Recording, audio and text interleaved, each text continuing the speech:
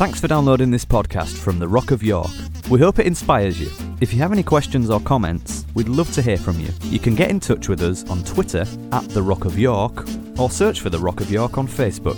And of course, there's the website at www.rockofyork.co.uk. But you probably already knew that.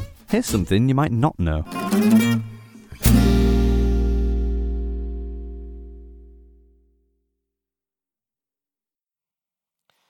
All right, so I want to talk to you a little bit tonight. Might sound like I'm beating the same drum a little bit, but I need to just say some things that are really on my heart and in my spirit, and then I'm hoping beyond this to say some things that are stirring in my heart about faith.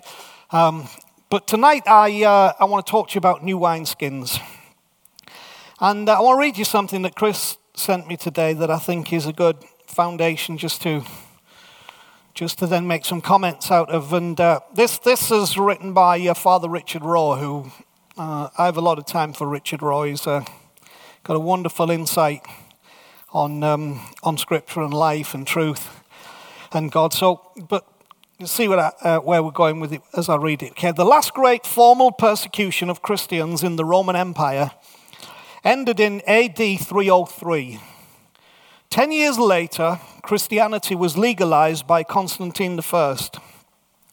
After this structural change, Christianity increasingly accepted and even defended the dominant social order, especially concerning war and money.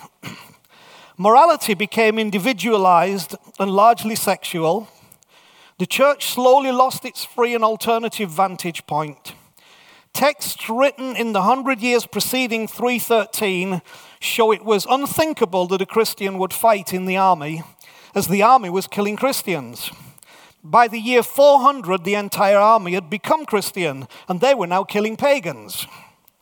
Before AD 313, the church was on the bottom of society, which is the privileged vantage point for understanding the liberating power of the gospel for both the individual and for society. Overnight, the church moved from the bottom to the top, literally from the catacombs to the basilicas. The Roman basilicas were large buildings for court and other public assembly, and they became Christian worship spaces.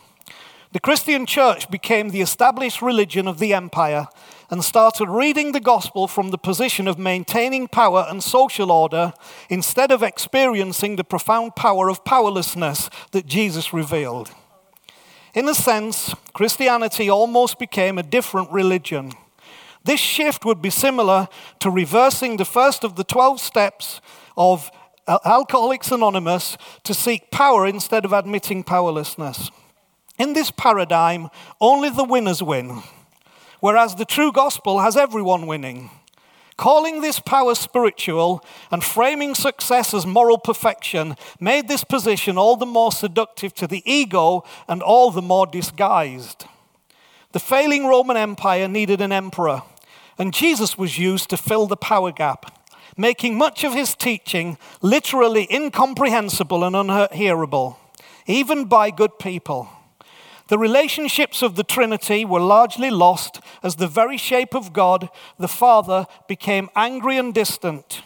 Jesus became the needed organizing principle, and for all practical and dynamic purposes, the Holy Spirit was forgotten. An imperial system needs law and order and clear belonging systems more than it wants mercy or meekness or transformation. By the grace of God, saints and holy ones of every century and in every denomination and monastery still got the point, but only if they were willing to go through painful descent, which Catholics call the way of the cross. Jesus called it the sign of Jonah. Augustine called it the Paschal mystery, and the Apostles' Creed called it the descent into hell. Without these journeys, there's something essential you simply don't understand about the very nature of God and the nature of your own soul. You try to read reality from the side of power instead of powerlessness, despite the fact that God has told us through the image of the crucified that vulnerability and powerlessness is the way to true spiritual power. But Christians made a jeweled logo and decoration of the cross when it is supposed to be a shocking strategic plan charting the inevitable path of full transformation into God. That's quite a statement, isn't it? I really fear sometimes that we miss the full intent and extent of Jesus' statements towards and regarding the religious elite, which were, if you know anything about it, let's face it, pretty brutal. Now, of course, we need to ask, what do we mean by religious elite? Because this is not about, bashing religion or bashing any group of religion, but within the context, there is something that is the religious elite. How do you decide who are the religious elite in today's world, in the church? Let me tell you why it was a bit brutal. Matthew 23 summarizes it this way in verse 13. Woe to you, teachers of the law and Pharisees. This is the religious elite. You hypocrites. You shut the kingdom of heaven in men's faces. You yourselves do not enter, nor will you let those enter who are trying to, which being interpreted as you have screwed up the gospel. Woe to you, teachers of the law and Pharisees, you hypocrites. You travel over the land and sea to win a single convert, and when he becomes one, you make him twice as much a son of hell as you are. That's a pretty damning statement about some of our methods of church growth, isn't it? Verse 23. Woe to you, teachers of the law and Pharisees, you hypocrites. You give 1/10 of your spices, mint, dill, and cumin, but you have neglected the more important matters of the law, justice, mercy, and faithfulness. You should have practiced the latter without neglecting the former. You blind guides, you strain out a gnat, but swallow a camel. Woe to you, teachers of the law and Pharisees, you hypocrites. You clean the outside of the cup and dish, but inside they are full of greed and self-indulgence. Blind Pharisee, first clean the inside of the cup and dish, and then the outside also will be clean. Verse 27, woe to you, teachers of the law and Pharisees, you hypocrites. You are like whitewashed tombs, which look beautiful on the outside, but on the inside are full of dead men's bones and everything unclean. In the same way, on the outside you appear to people as righteous, but on the inside you are full of hypocrisy and wickedness. So in Jesus' world, he was pointing at the people who appeared to have all the attributes of being good, God-fearing followers.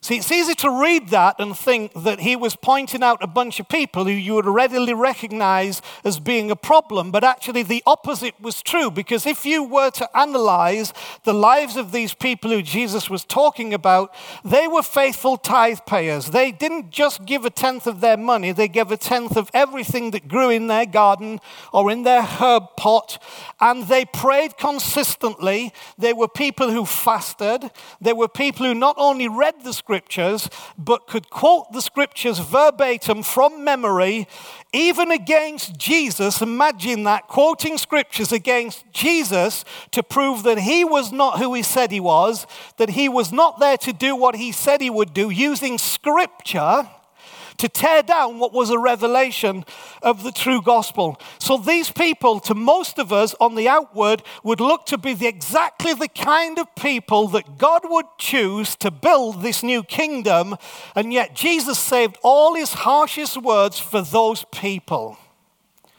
You cannot find within the context of the Gospels anywhere where Jesus isolated and let's use the phrase used, sinner, and condemned that sinner or criticized that sinner for their sin, because he didn't see them as sinners, he saw them as people with a sickness that needed to be healed, not a crime that had to be punished. And so grace and mercy and justice flowed to those people. But for the religious elite, those who looked as though they had got it all right and their ducks in order, Jesus had very severe words. Harsh words directed at twisted people who in essence were guilty of distorting the very essence of who God really is, and thereby the content of the message, all while dressing it in scripture and theology. The greatest mask to the distortion of the gospel is not atheism. Because atheism is actually an honesty about the gospel. The greatest mask to the distortion of the gospel is religion. And even more so, the religious elite, because it's so easy for us to say, we're not religious, we're in relationship with God. Well, however you want to put it, those of us who are of streams that say it's not a religion, it's a relationship, can be and are very often just as guilty of the same hypocritical, pharisaical viewpoint that is brought to the fore here and criticized by Jesus because he has a problem with what they are doing to the message. So he says, you'll go across land and sea to make a disciple of your stuff, but you turn them into twice the sons of hell that you are. Now this is gentle Jesus, meek and mild, who didn't talk about condemnation to sinners, but had all these words for maybe people like you and me, maybe people like me. The question I have to ask is, in my perception of the gospel, in my perception of Christianity, in my perception of my belief, have I slipped into becoming one of those that Jesus would deem to be the religious elite? Challenging, isn't it? And very much that fact about dressing it in scripture and theology.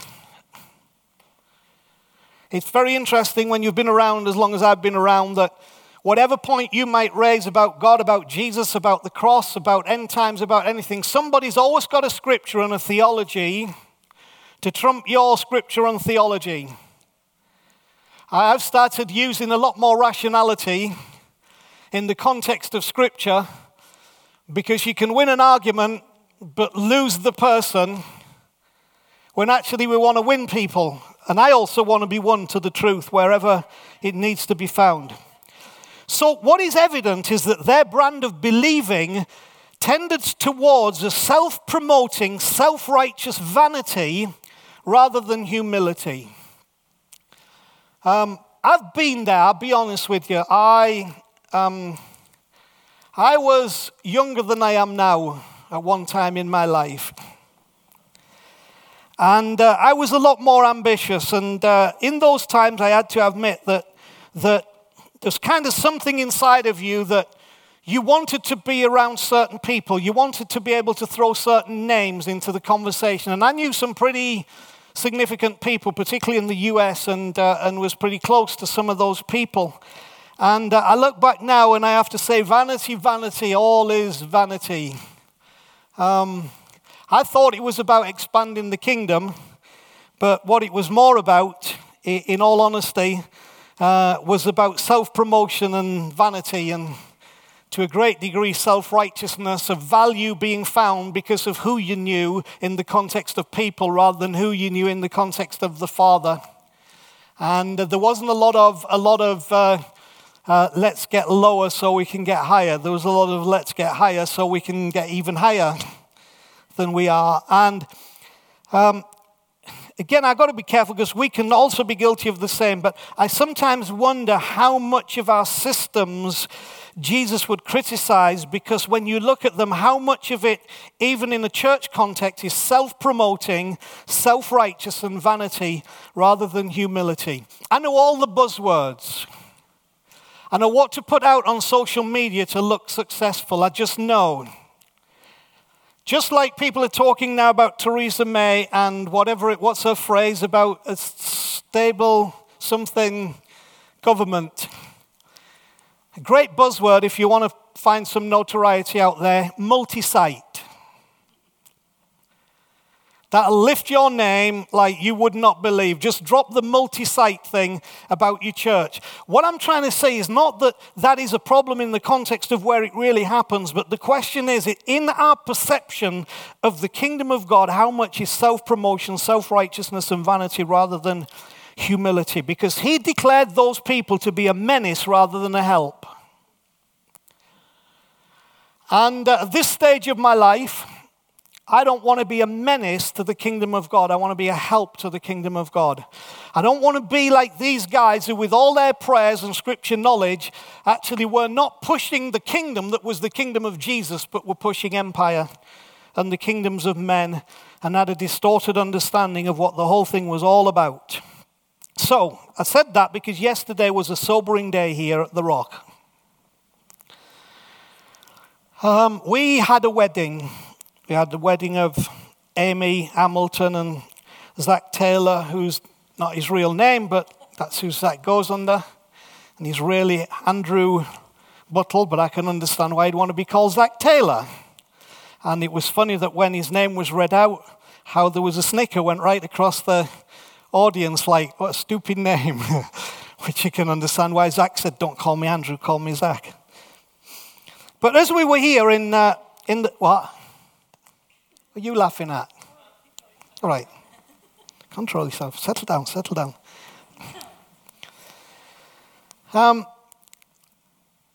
The reason I wanted to talk about what I talked about tonight is because as I was here yesterday and looked at that, I can honestly say something triggered in me, and I thought, this is the kind of church that I want to pastor.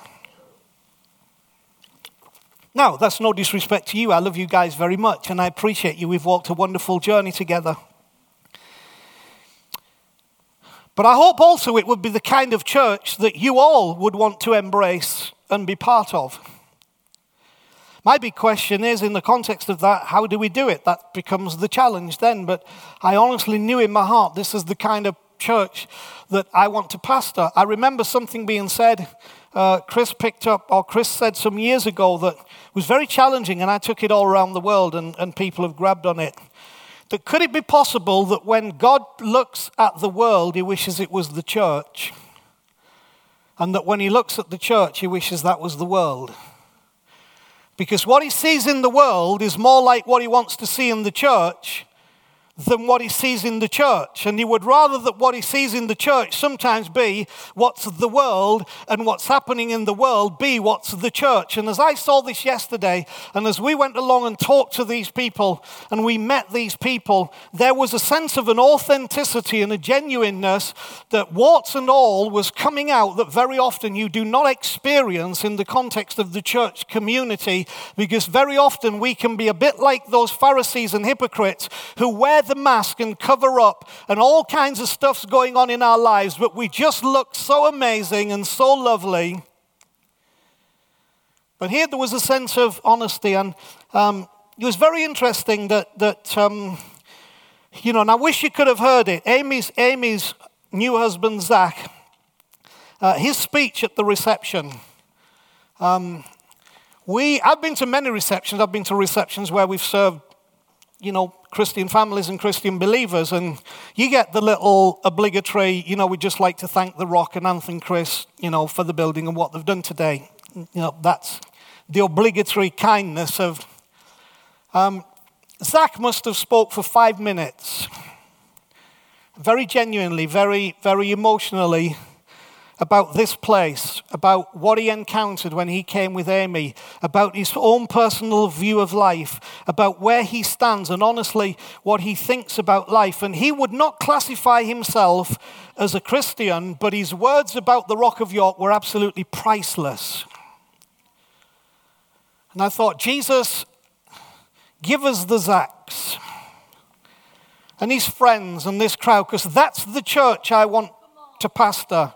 I don't want to build just another representation of Christian practice that's just mostly like everything else, but just slightly different, because very often it's competitive, and we need to be honest, it gets competitive. Who's got the best music? Who's got the best program? Who feeds the most students? Who gives the most for free?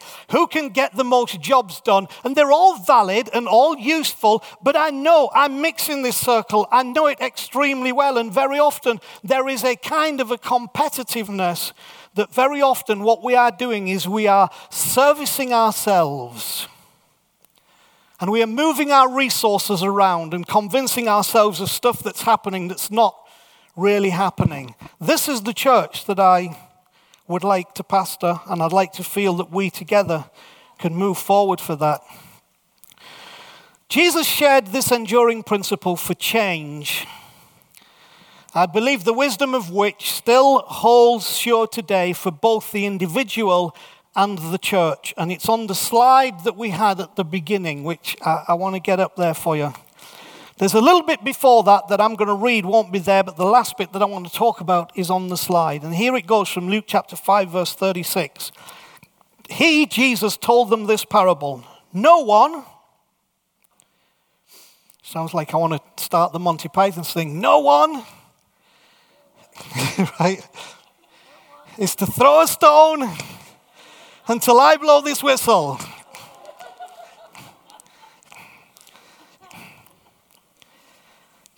You watch the movies you guys watch. It's terrible. Jesus told them this parable. No one tears a patch from a new garment and sews it onto an old one. If he does, he will have torn the new garment, and the patch from the new will not match the old. Now, I'd like to put 4 words in there to help us understand how precious this point is with Jesus. No one, unless they are stupid, tears a patch from a new garment. That was really the implication of the message. No one, unless they are stupid, tears a patch of new cloth from a new garment and sews it onto an old one, because if he does, he will have torn the new garment, and the patch from the new will not match the old. Now, that doesn't mean necessarily match in color. It means that you won't fix the problem because the quality of the 2 garments are different, and you'll make the problem worse. Verse 37, which is where we are on the screen. And no one, unless they are stupid, pours new wine into old wineskins. Now, you understand wine was transported in wineskin in those days. We haven't really invented glass yet. We don't have glass bottles, so wineskins are the way that we transport wine. No one, unless they are stupid, pours new wine into old wineskins, for if he does, the new wine will burst the skins, the wine will run out, and the wineskin will be ruined. No, new wine must be poured into new wineskins, and no one after drinking the old wine wants the new, for he says the old is better. Let's leave verse 39 till the end. Let's talk about this principle. Wine in wineskins. Why would old wineskins not be suitable for new wine? Well, because wine in the wineskins ferments, and as it ferments, it lets off gas, and the gas stretches the wineskin, and when the wineskin's stretched, it becomes brittle. So you don't put new wine in old wineskins. So here's the point Jesus is making from these 2 parables. You cannot make 2 incompatible things compatible. And we're often trying to do it in practice, in behavior, in belief, in doctrine. Trying to put them together causes immense frustration to all concerned. I apologize. The occurring movement will expose the patches. Or in other words, the shrinkage of the new patch and the old patch are different. So as they begin to shrink and move, the new patch tears away from the old patch. And in one of the other Gospels, it says, and you make the tear worse. You make the garment more ruined than it was by trying to fix it, by putting something incompatible, the new, onto something that is old. The 2 are incompatible. So the occurring movement will expose the patches. And in the context of the wineskins, the inevitable pressures will expose the wineskin. So the pressures of putting new wine into an old skin will expose the frailty and the brittleness of the old wineskin, which was perfectly good and perfectly suitable and perfectly capable of the wine that it had in it before. Right? It's not a criticism of the wineskin. It's just that the wineskin now is not capable of expanding in order to contain the new. If you're going to put new wine in, you better make a new wineskin to put it in. That is, if you don't want to lose it all. And here's the sobering story. He said, if you are stupid enough to try to put the new wine in an old wineskin, the wineskin will burst and you will lose both the skin and the wine. You will lose it all if you make this critical mistake of trying to put new wine into an old wineskin. This has been relevant throughout the history of the church at large, and it's relevant in the context of churches within the picture at large. It's relevant in the context of this church and we as people. And so we better take note and not be stupid. When you have stretched an existing wineskin as far as it will go, it must be replaced with a new one or it will burst. So let's ask a practical question. Most of us are family here. Have we stretched this wineskin as far as it will go? Is there a danger that it will burst unless we replace it with a new one that is able to contain and carry the wine of the new gift, the new anointing, the new message, the new presence that comes to us? Now, the story was with Jesus to the existing community who had sought to follow the old covenant as far as they understood it. If you try to fit me and what I'm saying now into this and what you've believed then, you are going to destroy it and you will lose me. And we could have a long conversation about the history of the Jewish nation in the context of that. It's very relevant for us today. Be mindful of the pressures and tensions that are being created in all directions. When you put new wine into a wineskin, the pressures occur in all directions, okay? It's not just like, oh, there's one little niggle here, we got some real pressure going on there. The pressure occurs uniformly across the wineskin. So there is no escape from the pressure. There is no way of avoiding what the new wine causes and creates within the wineskin. It is going to stretch it. We just better make sure that it's capable of the stretching, because it's going to happen on every front, on every direction, in everything, through practice, through procedures, through function, through belief, through doctrine, through presentation, through fellowship, through everything we do. The pressure will go right across it. All because of the new wine. And all that is happening is screaming out for a new wineskin. It's saying, if it could talk, I can't take this anymore. Need a new wineskin. If we're going to get this to the people, we need a new wineskin. Now, Luke adds a strange little verse in there, which I said I would talk about, which I am, verse 39. He's the only one of the three Gospels that mention these parables that puts this verse in. And he says, and no one, after drinking old wine, wants the new, for he says the old is better.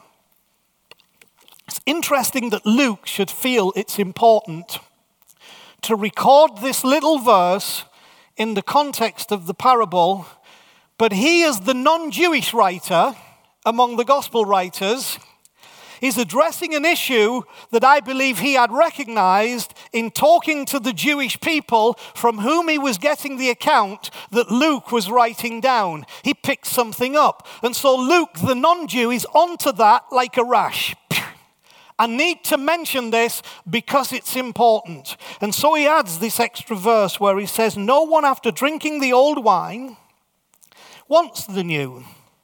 Now I want you to notice, not because God says the old is better. Did you catch that? Because he says, who? The one who's drunk the old wine says, hey, the old is better. Which means there'll always be those who say, I wanted what we had. I wanted to stick with what we'd got. The challenge then is that you're not really a new wine person. But you can become one. Because he says nobody puts new wine in an old wineskin But he puts new wine in a new wineskin. You can be a new wineskin. Every one of us can be a new wineskin. That's part of the power of resurrection, that we can come through a death into a resurrection that gives us something more glorified so that we can receive, access, work with, flow within the flow of that new wine and understand what it means in our life. And that's the problem with the old. I read something online, some dear pastor was saying, what Jesus said is that we need to embrace the old because the old will always have its place. I'm like, that is a serious lesson in missing the point. It's a serious lesson in not reading what the parable is saying before. No one puts a new patch on an old garment. No one puts new wine in an old wineskin. It's not a justification for saying, but we should just still keep the old because the old is really good. It's saying what you will say as a person is the old is better because that's what you're familiar with and that's what you're comfortable with, and you have stretched to accommodate the old wine, and now you feel comfortable and settled and satisfied. But God was saying Jesus was new wine to the world. He keeps sending new wine to the world. Therefore, we can never become settled, but we will be comfortable while ever we only contain the old wine. And the sad thing is, we'll go looking for old wine that stopped fermenting. When Jesus' message was, no one, unless they're stupid, tries to put new wine in an old wineskin, but it wasn't, so get rid of that. It's, I want you to be new wineskins. So that what I'm doing in you will expand you, it will stretch you, it will make you, and then when you begin to pour out, you'll bring this new wine that is the wine of the Spirit. That I think we had a new wine moment yesterday.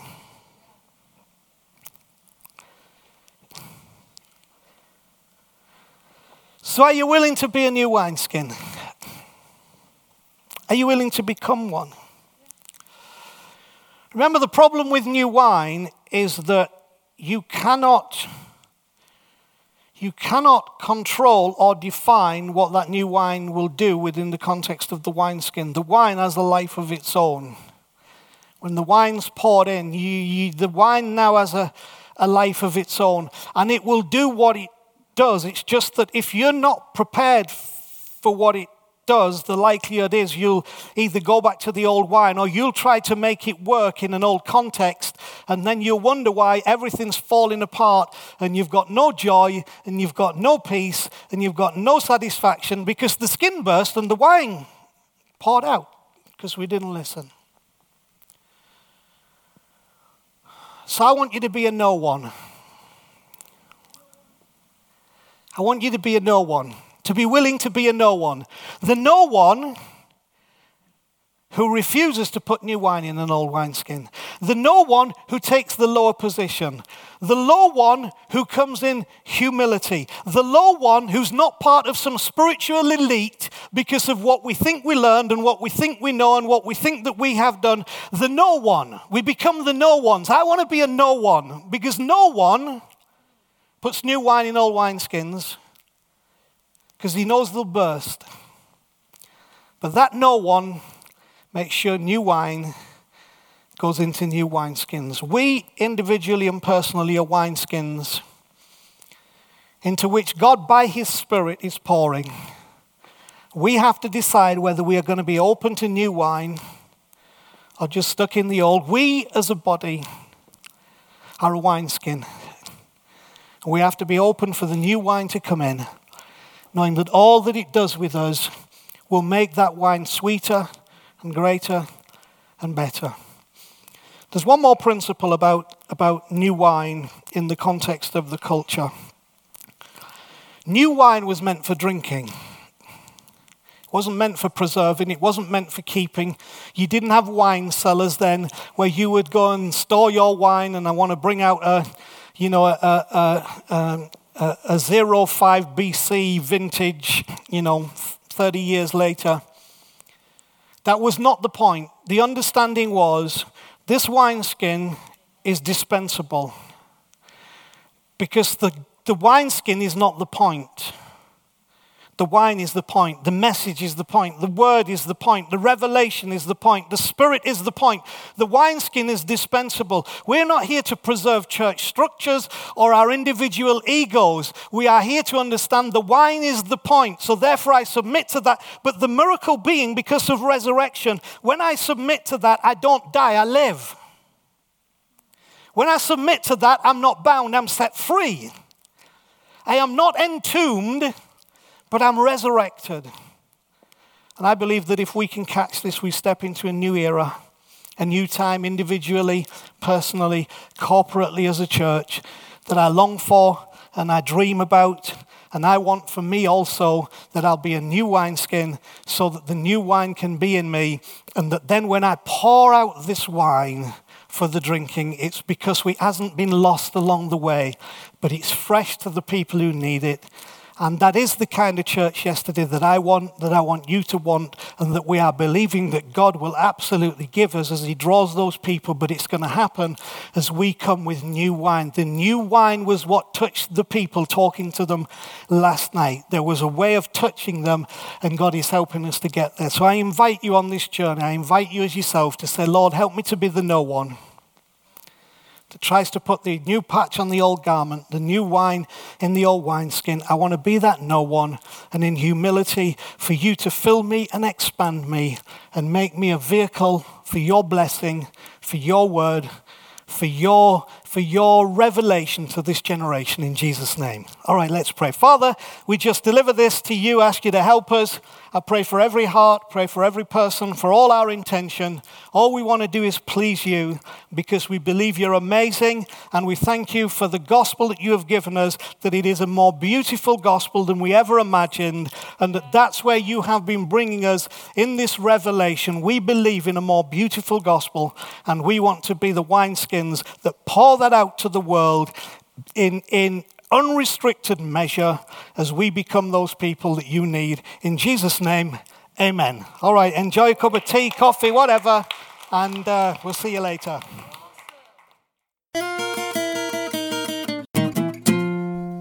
Thanks for listening. You might not be aware that The Rock is funded completely through donations from people like yourself, so if you feel like you're part of our community, it would be great if you could make a contribution by visiting our website at www.rockofyork.co.uk and just click on the donate button for more information. Thanks again.